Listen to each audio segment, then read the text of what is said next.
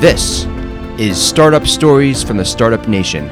My name is Yigal Marcus. Thank you for joining us. In this podcast, we'll meet the entrepreneurs who have personified the economic miracle known as the Startup Nation, the State of Israel. We'll learn about the culture which helped incubate them and their ideas. We'll learn of their successes and, of course, their failures, and we'll explore why it is that Israel develops some of the leading innovators of our time.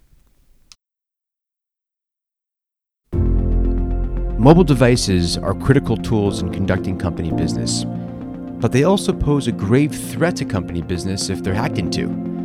Today's guest, Michael Shaulov, founded a company called Lacune Mobile Security to help prevent the hacking of mobile devices. Now here's a stat that's going to shock you. Companies with over 500 mobile devices experience attacks nearly 100% of the time. They're always getting attacked. And with 25% of apps having at least one major security flaw, the threat to company business is real. This year alone, $96.3 billion will be spent in cybersecurity. And so for companies like Lacune, the opportunity to build a successful business in mobile cybersecurity is huge. With me is Michael Shaulov. Michael is the former CEO and co-founder of Lacune Mobile Security, which he eventually sold to Checkpoint Software for $100 million. A little bit of a background about Michael. Michael received a BS in computer science and physics from Ben-Gurion University, and he was then a software team leader in the Israel Defense Forces in a unit called Unit 8200, which is the elite intelligence unit. And he was there from 2001 into 2005. While there, he actually received an award from the president of Israel called the Israel Presidential Excellency Honor in 2004 for his work in the intelligence unit. And after that, after his service and university, he worked at a company called VideoCells until 2008, and then he worked at a big company called Nice Systems until 2011, and that's really when his entrepreneurial career started. So first of all, Michael, thank you very much for joining us today. I know that you're a little bit under the weather, so our editors are going to have fun with editing out the sniffling, but thank you for schlepping up here and talking to us.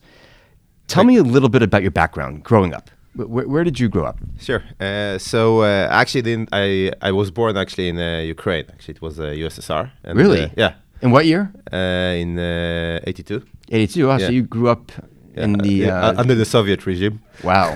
Wow. For a couple of years. Then we moved to Israel. Moved to Israel with my mom when I was 6 years old in 89. Actually, even before it collapsed. And then I grew up in Haifa in Israel, in the north of Israel. That's pretty much like my my childhood. Exciting childhood. Yeah. So you actually grew up in the Ukraine under Soviet rule. Do you remember it? Not that much. I was like, we moved out when I was 6. Getting out in those days before the collapse of the Iron Curtain was, I imagine, very difficult. So. Yeah, I just remember it was cold. That's what I remember. It still is. Some It is. things haven't changed. So you grew up there and then fell in love with computers. Yeah, so actually my stepfather is a computer engineer, and he taught me how to program when I was 7 years old. Actually, it was, immediately after we moved to Israel. And You learned how to program when you were 7 years old? Yeah, that's true. Now, I have a son who's 7 years old, and I can't imagine him learning how to program. He's barely putting together, words and reading languages. You can actually teach people, or you can actually teach kids how to program at a very young age. And it was like very simple things, right? Initially I remember he taught me how to program, sort of like, to break down the process of creating an omelet. That was my first programming assignment. So break down that. I still remember it. And then he basically taught me basic, and I was sort of programming very simple games. I was really enjoying it when I was a kid. He was spending a lot of hours with me doing that. And sort of through the years, I became mostly like, in love in things around design and web. That was sort of like, my first love in the sort of mid to late 90s. I was actually creating quite a few websites. Frankly, this is like, Wow. In those days, it was actually hard to make websites. You could just, well, push it a couple of depends. buttons. And frankly, now it's even harder to create websites because now people have high expectations of how a website should look like. But back in the days, people didn't have much expectations. Frankly, this is where my entrepreneurial career started. One of the funniest projects that frankly, quite successful project that we started, me and 3 other friends of mine, was a website that was basically selling nargilas abroad, like hookahs, from Israel. So we basically put like an online website when we were, I don't know, 16 or 17 years old. And That must have been a lot of fun. yeah, and we were driving to the market in Haifa, buying basically buying those nargilas and fulfilling orders and sending them to Germany and the United States. Did you always, think of yourself as an entrepreneur, or were you more of a corporate person? Like growing up, was it your aspiration to start a business and to hopefully succeed that way? So apparently there is some paper that I wrote that I want to be a CEO one day. I don't know why I wrote it when I was, Okay. I don't know, like 12 or something like that. But there's a big difference between being a CEO and being a founder. That's true. Yeah. I think that at the end of the day, my love is basically to build things. More like it comes more from the engineering sort of engineering background, and I think that's sort of what leads me to entrepreneurship, because I don't really. It's sort of like easier to have to wake up one day with an idea and then start building it, rather than to be in a corporate, wake up with an idea and then convincing other people that you need to build it. Right. That's right. sort of like the main difference. You don't need to get any authorization to do it yourself. This is Right, true. yeah. By the way, how did the business, that hookah's business, go? Make money? Yeah, initially, and then we got shut down because we were not only that we were selling like those hookahs, we were also selling tobacco, and apparently it's illegal to sell tobacco. All right. Well, it's all in our past, so you don't have to worry about this being on tape. Yeah, it was in the 90s, Yeah, it was the 90s. Everything went in the 90s. I was going to say before that today you have Code Academy, right? You have kids who can basically log in and be taught how to program. You didn't have that back then. True, yeah. But you had books, you had the web. I mean, you already had resources that you could learn from. That's actually why I sort of started with security, because a lot of resources were available around I would say hacking and information security, and that was sort of like my second love. I really enjoyed learning about it when I was, I guess, 16 or 17 years old. When you were in high school? Yeah, when I was in high school, and that basically what brought me to the point where I could actually get enlisted to the unit that I served in the army. So when you were in high school, and one of the options that young soldiers when they get drafted have is do you, or can you go to university first, get educated, and then commit to the army, or do you do the army first and then do university? Yeah. So what was your choice? What did you end up doing? So the funny story is that I actually got I got accepted to be a pilot. Okay, I got accepted. I went through all the stages, and I was supposed to enlist to the pilot course. Now my mom actually hated the idea. So when we finished, there is like a 6 days boot camp in the desert, right, where you're being tested. And at the end of the boot camp, when they told me that I got accepted, I called my mom, and everybody were basically calling their moms, and my mom and everybody were like super happy because it's very prestigious in Israel. And my mom told me, "I'm very sorry to hear that." And then she basically convinced me to drop it and to go to the... So you have a little bit of a double whammy. You have a Jewish mom, and then you have a Ukrainian Jewish mom, which they they rule the roost. That's true. Yeah, that's great. Yeah. So you actually dropped going into the Air Force, which is arguably the most desired, aspiration, goal for young soldiers, and instead for young men in general. That's true. And then instead you did what? And instead, I enlisted into this intelligence unit. Actually, back in the days, 8200 was not a brand. No one even knew. It was still classified. The number was not out there. I actually didn't know what I'm going into, but I only knew that I'm going to work with computers. And okay. And yeah, that was like my second option, I guess. Right. Yeah.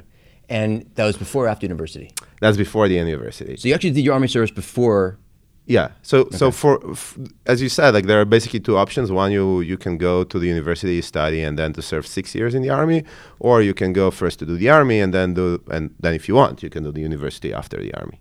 Got it. And that's what you did. Yeah. Yeah.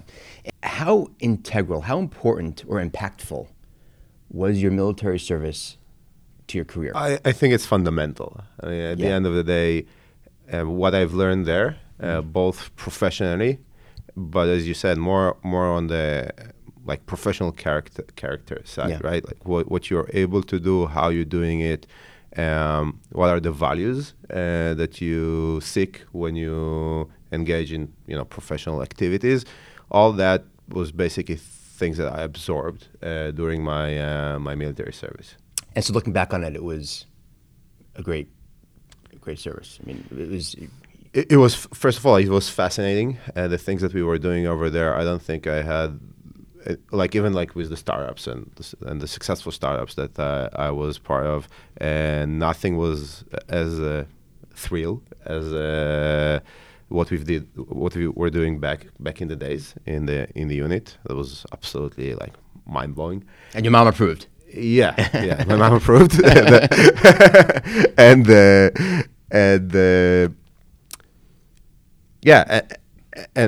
fundamentally, I think this is the point in time where I was essentially taught to appreciate that everything that you can sort of imagine, you can build. Okay, this is sort of the mantra in the various unit, but specifically in the unit that I served, is that they basically take 18 years old, kids that they frankly, most of them haven't done anything significant in their life, and then they give them a challenge that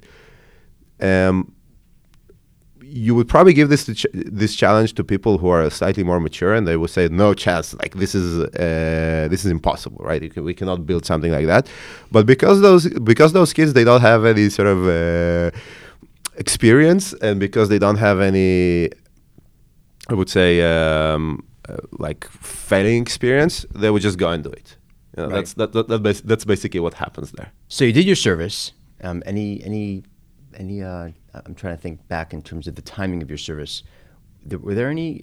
You didn't go to war? Yeah, that was like the second Intifada. That was second Intifada. The second. That was actually I started my course in 9/11. That was when we were driving in the bus. We just saw the buildings go down. So it was the second Intifada. It was the Iranian nuclear race. It was the global jihad. So all the unpleasant and yet from an intelligence standpoint. And the U.S. was at war with Iraq. Yeah, the U.S. was in war with Iraq. Wow. In Afghanistan, actually, not with Iraq. Afghanistan. Tell me, you mentioned before we went to recording about another startup that you conceived of before LaCoon, which was, of course, a very big success. Tell me a little about that. So between NICE and LaCoon, we actually had another startup called Blue Ridge Storage System. We were basically creating a storage solution for enterprise customers. It was an interesting idea. We raised funding from the Israeli chief scientist, about $600,000. And just for the listeners, what's also very unique about Israel is that they have an office in the government called the Israeli chief scientist. And what they do is they will actually invest in young Israeli startups.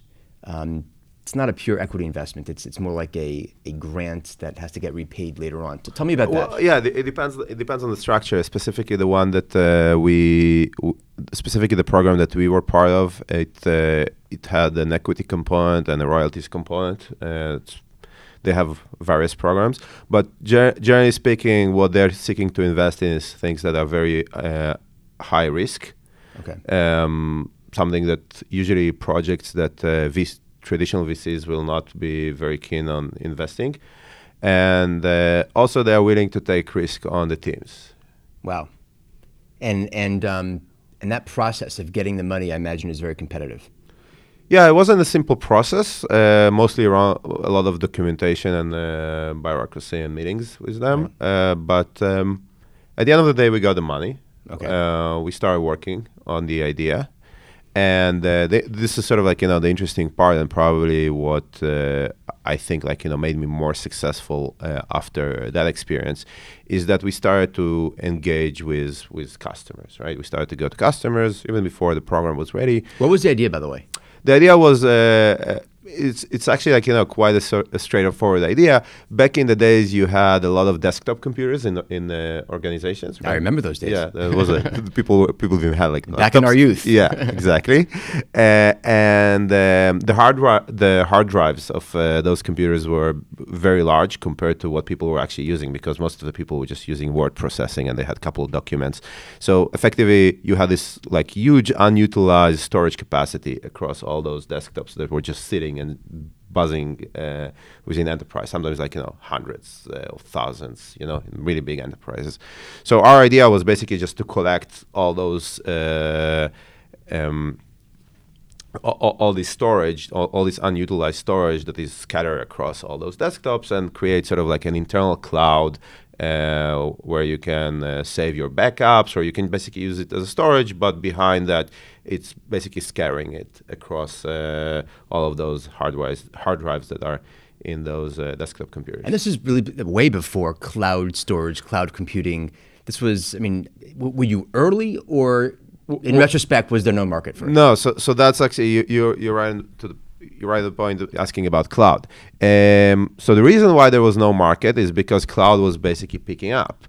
And when we started to ask customers, hey, this is what we're building, are you interested? Does it solve a problem for you? They were all, no, we are moving to Amazon. We are moving to the cloud. Storage is free, or not free, but storage is inexpensive, and scalability of the storage is less of an issue for us. So frankly, we don't think that this product will be as a use for us.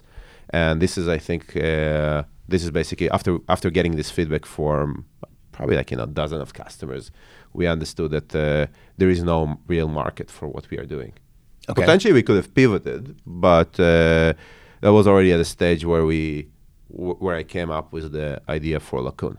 So before we get to Lacun, you decided not to pivot. You actually decided to give the money back. Why? Yeah. We decided to give the money back because the Israeli Chief Scientist program is somewhat restrictive in terms of how you can pivot and how the budget allocation works in terms of the program. So you can probably pivot within the same domain. If we would say, well, we want to move it to the cloud or something like that, they would probably let us do that.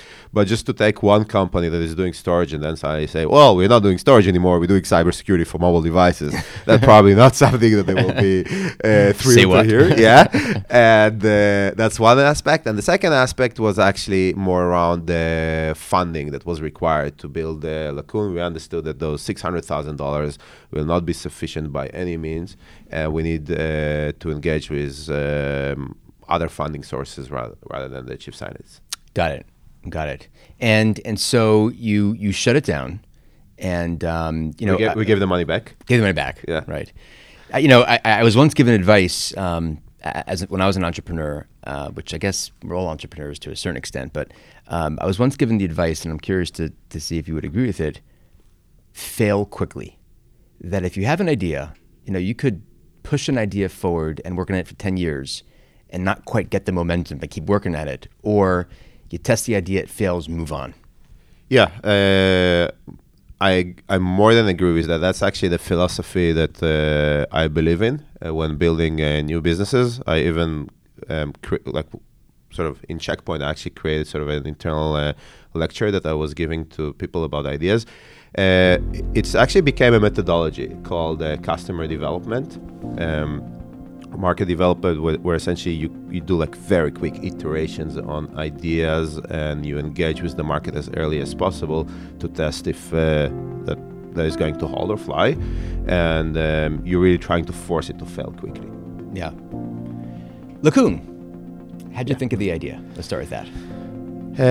So actually, the idea behind Lacun is sort of it's the flip side of what I was doing most of my career before Lacun. So my specialty was around cybersecurity, but basically extracting intelligence from mobile devices, Okay. right, for law enforcement agencies. So that's to an extent what I did in my professional life since I've sort of enlisted to the army, and then specifically in NICE, I was a team leader of a technology team that in their they call it like a law enforcement division or NICE track, and we were creating those solutions for law enforcement agencies or intelligence agencies that they can track terrorists or criminals through mobile devices.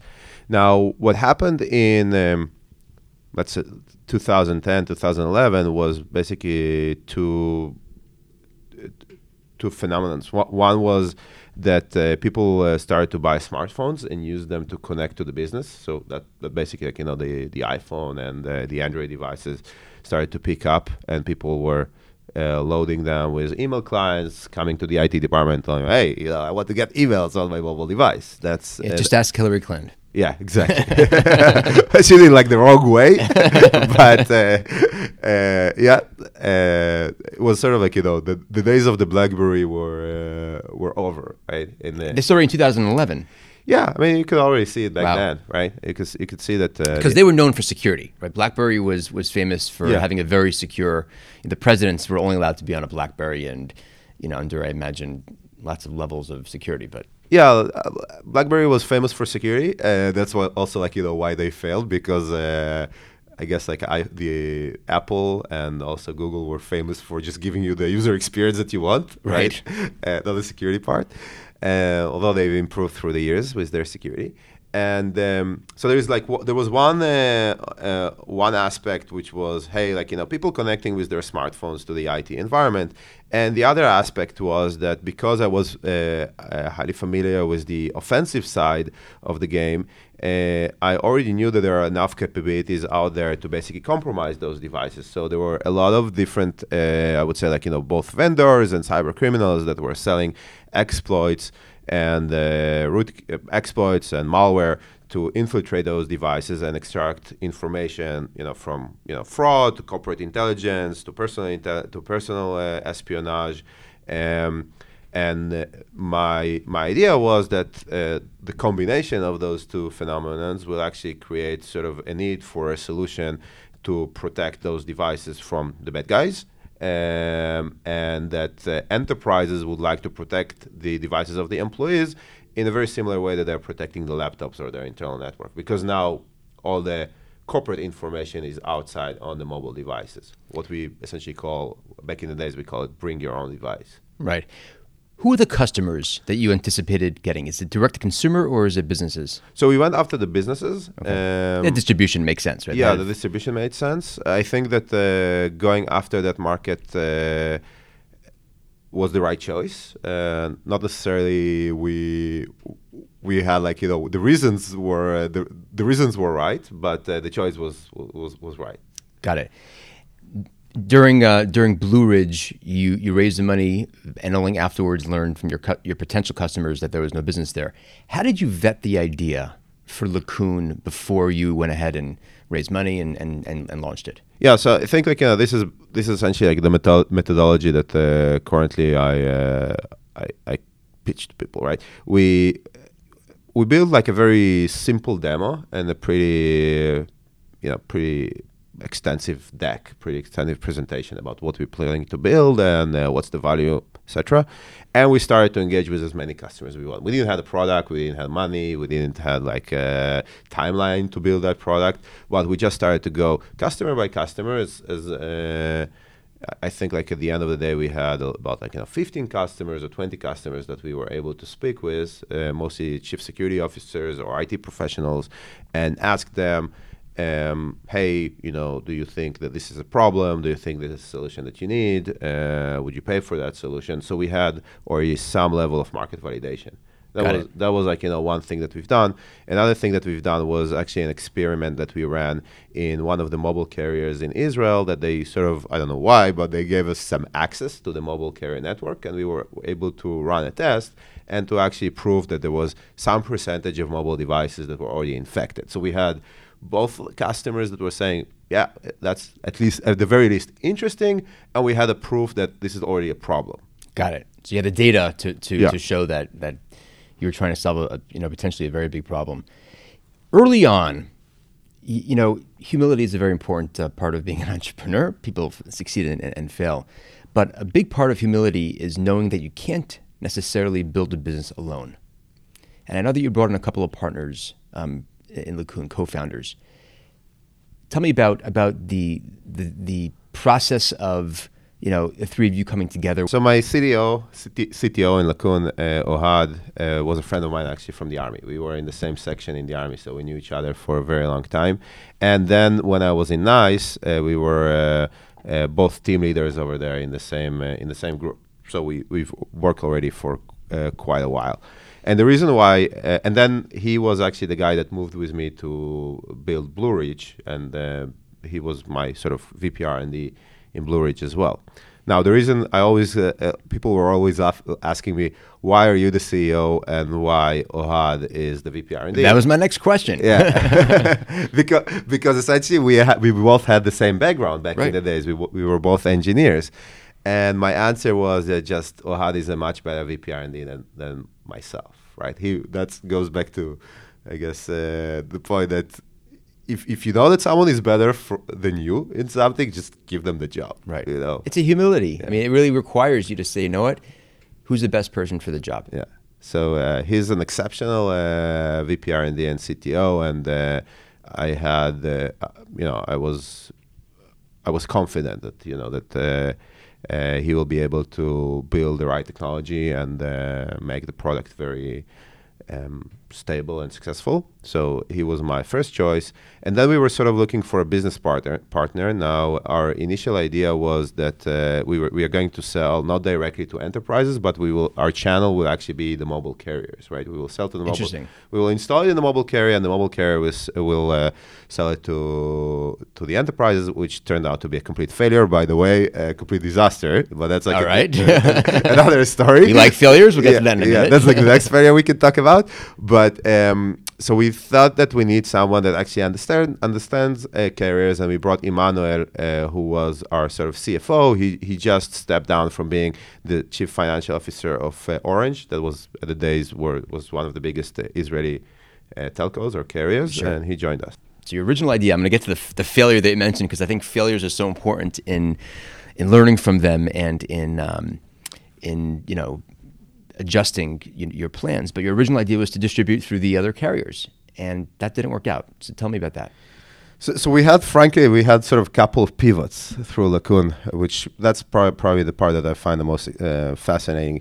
The first idea was really to install it in the carrier, and then the carrier will be able to monitor the cellular network, and they will be able to identify using our technology all those bad stuff, the malware and the viruses, and they will sell it to the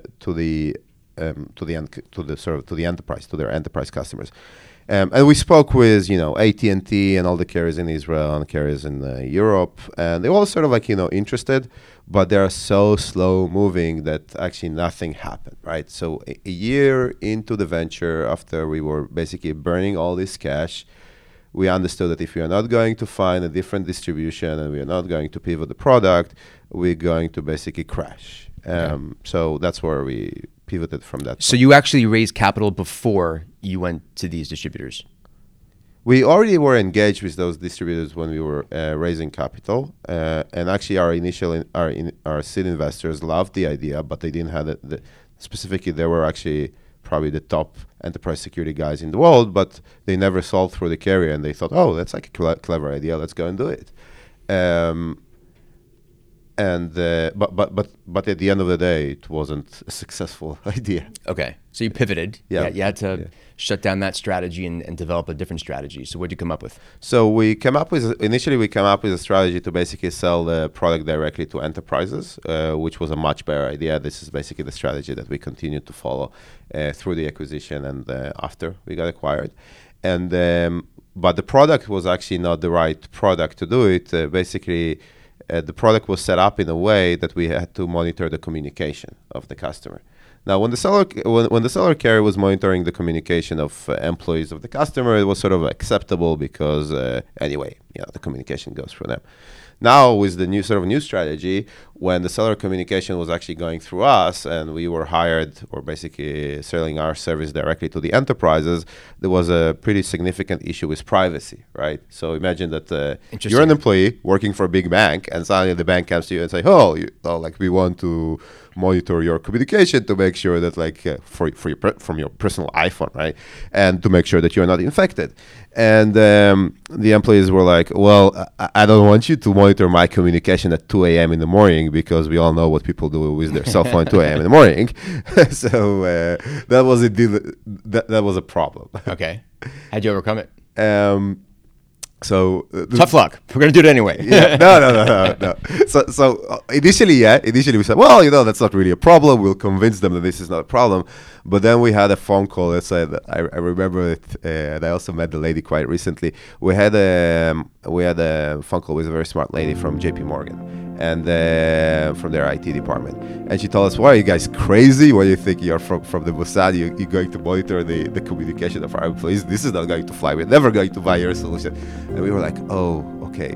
She's probably right. We need to figure out something else. And then we understood that we can pretty much get to the same type of results with just installing an app on the phone and basically like anonymizing all that information and essentially removing all this issue of privacy. And she was sort of like instrumental. Her feedback was instrumental for our pivot, because we heard it already a couple of times before, that issue, but she was sort of like so blunt in telling us. We were like, okay, we have to figure out how. It's very rare that Americans are blunt. Usually, you get the bluntness from Israelis, and they'll tell you the way it is. But that actually turned out to be a great moment for you. I mean, yeah, her comment and I guess sort of pivoted us, and also to an extent also pivoted the whole space. I mean, at the end of the day, sort of all of our other competitors, they sort of standardized on that architecture. Wow. And so who's your first customer? Do you remember? Yeah, so our first well, it depends how you look at it. Our first customer was an Israeli customer called, back in the days they were called Machtashim Agan, now they call Adama, which is like a really big chemical manufacturer. So I remember sitting in front of the CISO and basically begging him. His name is Oshri. He's a great guy. I remember begging him to give me the check to pay for the solution, and he was like, I don't know. And I was like, Oshri, come on, it has value for you, pay us. And he was, okay, I'll pay you. So he was our first customer. How big was that first check? It was small. It wasn't big. Yeah. It was more of the what it represented, and less. It didn't have an impact on the business, but getting revenue, right, is a big deal for young companies. Yeah, fundamentally, that point in time when you get the first check, this is basically where your company transforms. No matter how big is the check or how small is the check, this is the point where the company sort of shifts gears, because now you have a customer. Now, someone is paying for the solution, and you need to serve them. Then we started to scale up, right? We went to the UK. We signed up. At the end of the day, it was 3 of the top law firms over there. Wow! It's called they have something called Magic Circle, which are basically the top 5 law firms in the UK or in Europe. And then we had actually one of our first customers was the biggest semiconductor manufacturer. I'm not going to say their name online, because there is a confidentiality agreement with everybody know who they are. 70, I think we sold 50,000 licenses or something incredible like that. We had Samsung, that's sort of public. We had Samsung North America as a customer. We had Geico as a customer. We had it after that. It's sort of the customer. So at that point, you had how many employees? You were. So we basically initially we had about 10 employees, and when we sold the company, we had about 40 employees. Okay, and how many of those were in sales? Do you know? We had the peak. We had about 6 or 7 people in sales and marketing.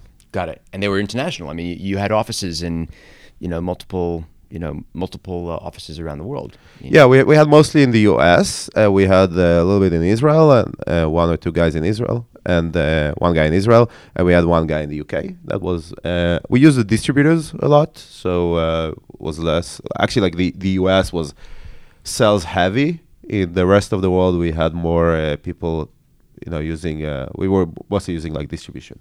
Got it. And you, so you had these sales offices. Your sales started growing. Talk to me about revenues. So obviously early on you were burning, but how quickly did your revenue grow? So when we sold the business, we had about 2.8. Okay. Yeah, and that sort of grew, I think, from probably like 100 within a year or year and a half. So I'm sorry, you grew from 2.8 what? We grew from 100K or something like that. Okay. Yeah, to 2.8 million within a year or year and a half. Wow. Yeah. And then you sold at that point? Yeah, and then we sold. We got acquired. We had a lot of deals on the table, but we sold that. And then it sort of grew to 10. Right, after you sold it. Yeah. To Checkpoint. Yeah. So you actually, the valuation that you got when you did sell on a company with $2.8 million of revenues and you sold for $100 million is an enormous success. I think it's a modest success. Let's start with that. Let's put relative to your revenue. That's my point. Well, yeah, relative to the revenue, I think multipliers at that stage they usually don't make much sense. I have friends who sold companies with zero revenue for $500 million. But I think that at that particular stage, acquirers they look at the revenue. The revenue is important for them to understand there is attraction for the product and that it's valuable for customers and that they can sell it. Mostly what they're trying to figure out is how do we, what is the team, what is the technology, how impactful it can be to our general business. For Checkpoint, it was very important to understand what's going to be the synergy across multiple lines of business, not only the mobile one. That at the end of the day, it did turn out to be quite a successful acquisition for them. Yeah. Any idea? You let a report what your unit once you were acquired by Checkpoint produced? So I guess put the revenue numbers aside because I don't think I can talk about it. Okay. At the end of the day, we've launched to an extent or repositioned about 3 different products. We worked extensively on putting a cloud strategy in place for Checkpoint, which was around how to service their customers to secure software as a service applications. We had a lot of experience with cloud because our solution was cloud-based, and we helped them with understanding a little bit the infrastructural pieces, like how do you secure AWS and etc. So beyond the revenues, that was a very important part for Checkpoint. We also helped them quite. I think our team was quite instrumental on their marketing side. We actually brought a lot of DNA in terms of how to turn security research into marketing. Wow. How to do thought leadership was something that we were very good at in LaCoon, and we were able to bring that back into Checkpoint. So at the end of the day, I think it's not only the multiplier of right. Yeah, were you able to return their investment or not? Right, yeah. Of course. I'm going to take a second to talk a little bit about your funding process. So you raised money early on, you mentioned, from a well-known entrepreneur in this particular space. How much did you raise, and what was the thought process behind choosing that money versus any other possibility? So we raised from Shlomo Kramer, who was he's the top entrepreneur. Actually, Shlomo Kramer and Mickey Bodei and Rakesh they're all at the top of the game in cybersecurity. Shlomo was the co-founder of Checkpoint, and then Imperva, and then he now has Kato, and he's sort of a serial investor in this space. And Mickey had Imperva and Trusteer, and Rakesh had OneSecure, and then clearly Trusteer. So I guess we were specifically going after Shlomo. We were looking at other options from other VCs in Israel, But the funny thing, and probably it's sort of hilarious to think about it those days. So because it was so early for cybersecurity in Israel, it was like end of 2011, beginning of 2012. When we were pitching traditional VCs, they were like, "Yeah, it's interesting, but all this security thing, we're not sure it's going to fly." I mean, we were like one of the first cybersecurity investments in this decade, and the VCs were not moving really quickly. Which is strange because if you fast forward to today, anything in Israel with the word cybersecurity next to it, you can get funded blindfolded. I mean, the amount of money flowing in now is, of course, everybody wants to be in that space. Yeah, they're like, take my money and shut up, right? That was like that's at least like in 2014, that was the atmosphere. But the interesting thing about Shlomo, I think we forwarded our one pager to him once. He didn't get it or he didn't reply. And then we found a different contact who was working in Imperva, and we asked him to forward it again. Actually, my best friend, he asked him. And then Shlomo replied.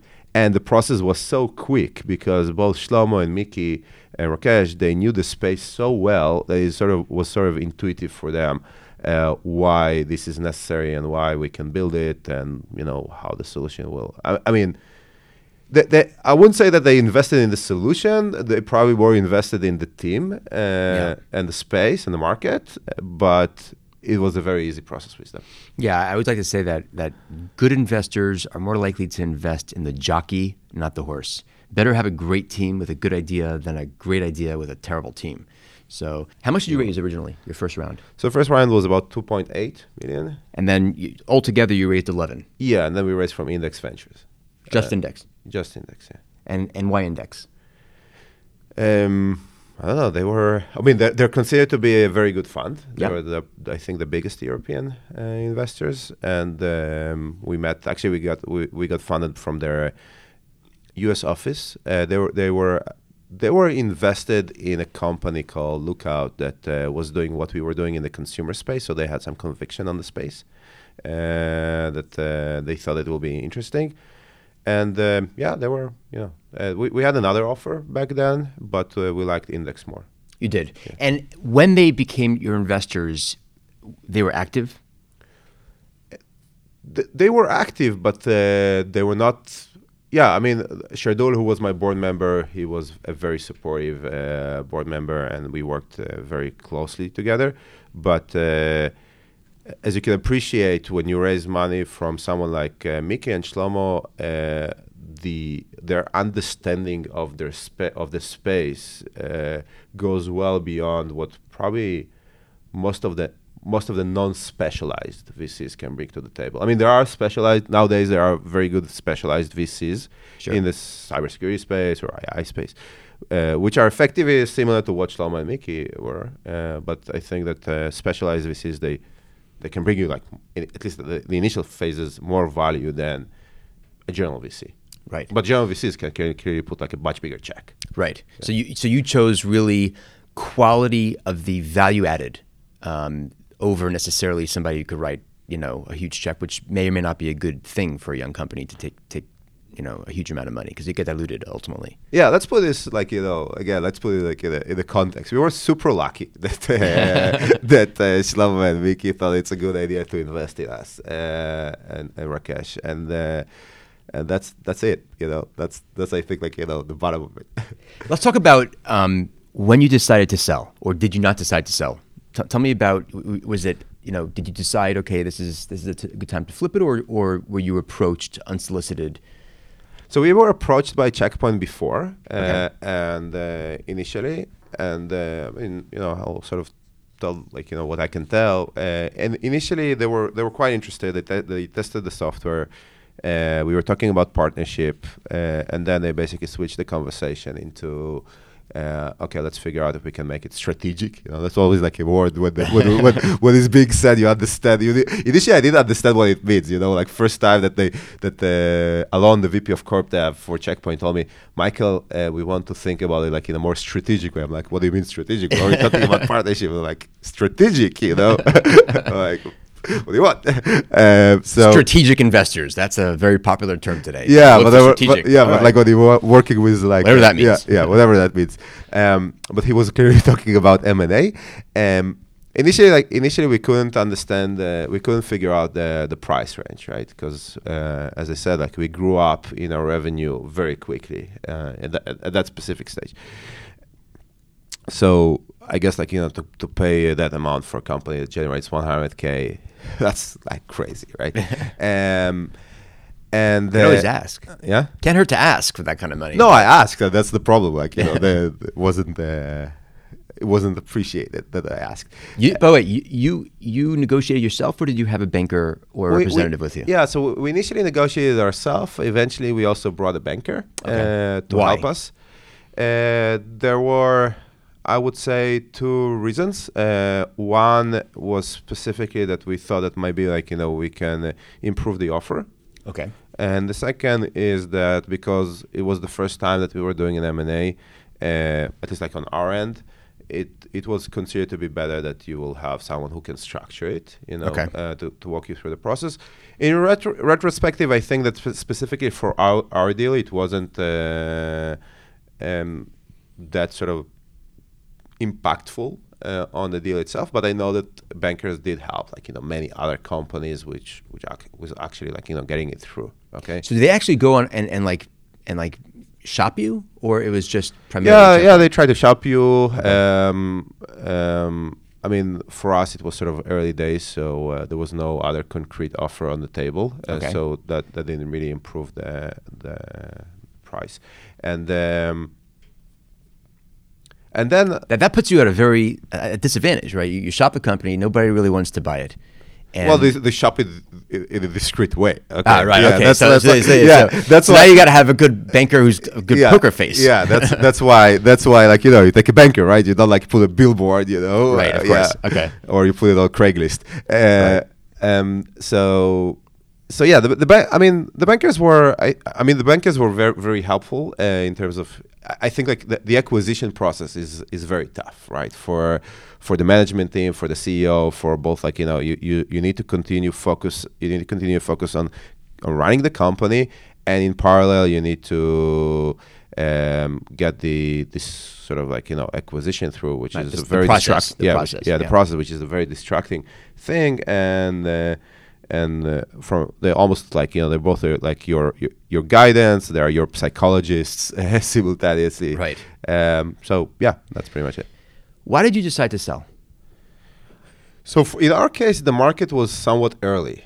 Okay. The interesting thing is that I would say 2 years later, it actually, we sort of were probably 2 or 3 years ahead of the market maturing, and we basically had two options: one, to raise more capital, and to be in this uncertainty if the market will turn at some point. But clearly, you cannot predict the market, right? It's early. You don't know if it's going to turn in 2 years or it's going to turn in 10 years. Okay. And Checkpoint came with an offer that was, I guess, again, we've done well, the investors done well, and we thought that it's basically the right decision. Looking back on your whole experience, I'm going to ask you a couple of questions that again I'm trying to for our listeners to learn from your experiences. What was the greatest challenge that you faced in your Lacoon experience, building Lacoon Mobile Security? What was the greatest single challenge that you had looking back? I think the greatest challenge was basically to learn all that. So I was an engineer, and I had to learn how to be a CEO. I had to learn how to be a marketer. I had to learn how to run sales.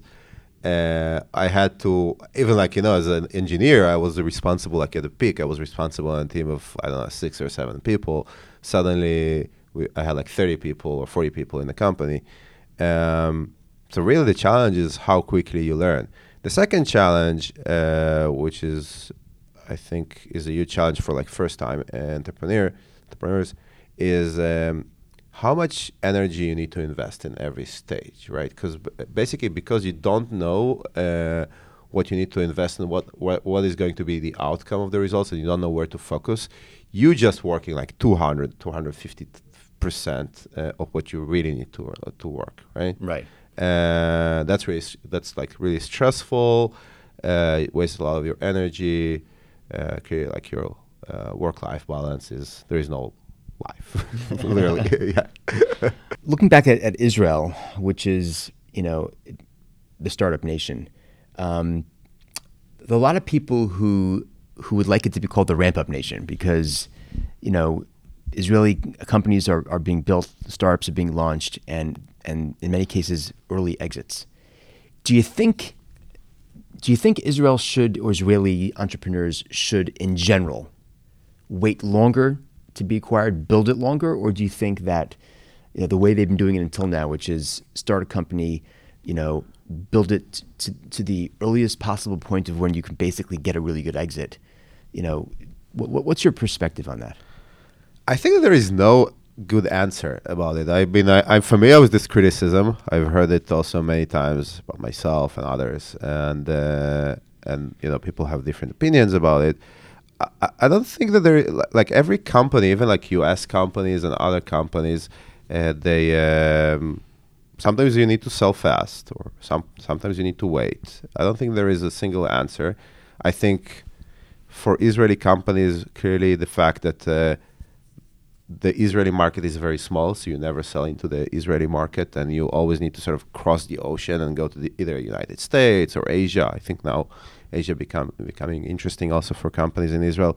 That's always a challenge, and that also always sort of creating this chasm, in between. That I think U.S. startups, they don't have it, but I don't think I'm not sure that this criticism is justified. Okay. Looking back again, who is your most trusted advisor? So the professional who would be my wife. Your wife. Okay.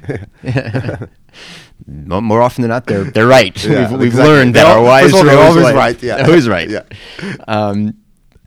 Aside from your wife, lawyer, banker, investor, who would you attribute? Yeah, I think that the most, I don't know if it's exactly advisors, but I would say like mentors and the people that supported me the most are probably Miki Budai and Rakesh Lankar. Okay. They were, first of all, they were my investors, but also they are amazing entrepreneurs that they sort of spent a lot of time with me and coached me, and they were there when it was hard. Yeah, I'm sure. Yeah. So, for future entrepreneurs who are listening to this from around the world, what's the most significant lesson or advice you can give a young entrepreneur in building their business? At the end of the day, you just need to talk about your idea with as many people as you can and get their feedback. That's probably the most important advice that you can have. A lot of people, they sort of starting to work on things, they sort of maintain secrecy, Right. And they don't really get feedback. And this feedback is critical. It's critical in the beginning. It's critical through this sort of iterations, and it's critical. It's continuously critical to get it as you grow the business as well. Right. Again, going back to the humility, ask questions, speak to smart people, and not feel like you know all the answers. First of all, all the answers are outside of the building, right? So you don't know any. You literally have zero answers. Right. Even sometimes you think you have the answers, but you don't. Yeah. Thank you very much. This is great. This is really fascinating. I know now you're in New York City with your family. Remind me, children.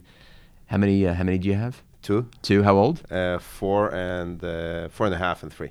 4.5 and 3, and they're adjusting to American life. Yeah, they already talk English better than me. With or without a Russian accent? With an Israeli accent, I guess. Yeah. Great. Thank you very much, Michael. We really appreciate it, and good luck to your new venture. I'm looking forward to having you back on the show, so that when we hear about your new venture and the successes and failures, we'll be able to bring our listeners up to date on that one. Sounds good. Thank you very much. Thanks, Yigal. My pleasure. Bye. You've been listening to Startup Stories from the Startup Nation. I'm the host, Yigal Marcus. The associate producers are Moshe Raps and Avi Maklis, and the senior research analyst is Lior Levin. If you have a startup story from Israel that you want to share with us that we will air, please email us at startupstoriesisrael@gmail.com. That's startupstoriesisrael@gmail.com. Until next time, thank you for listening.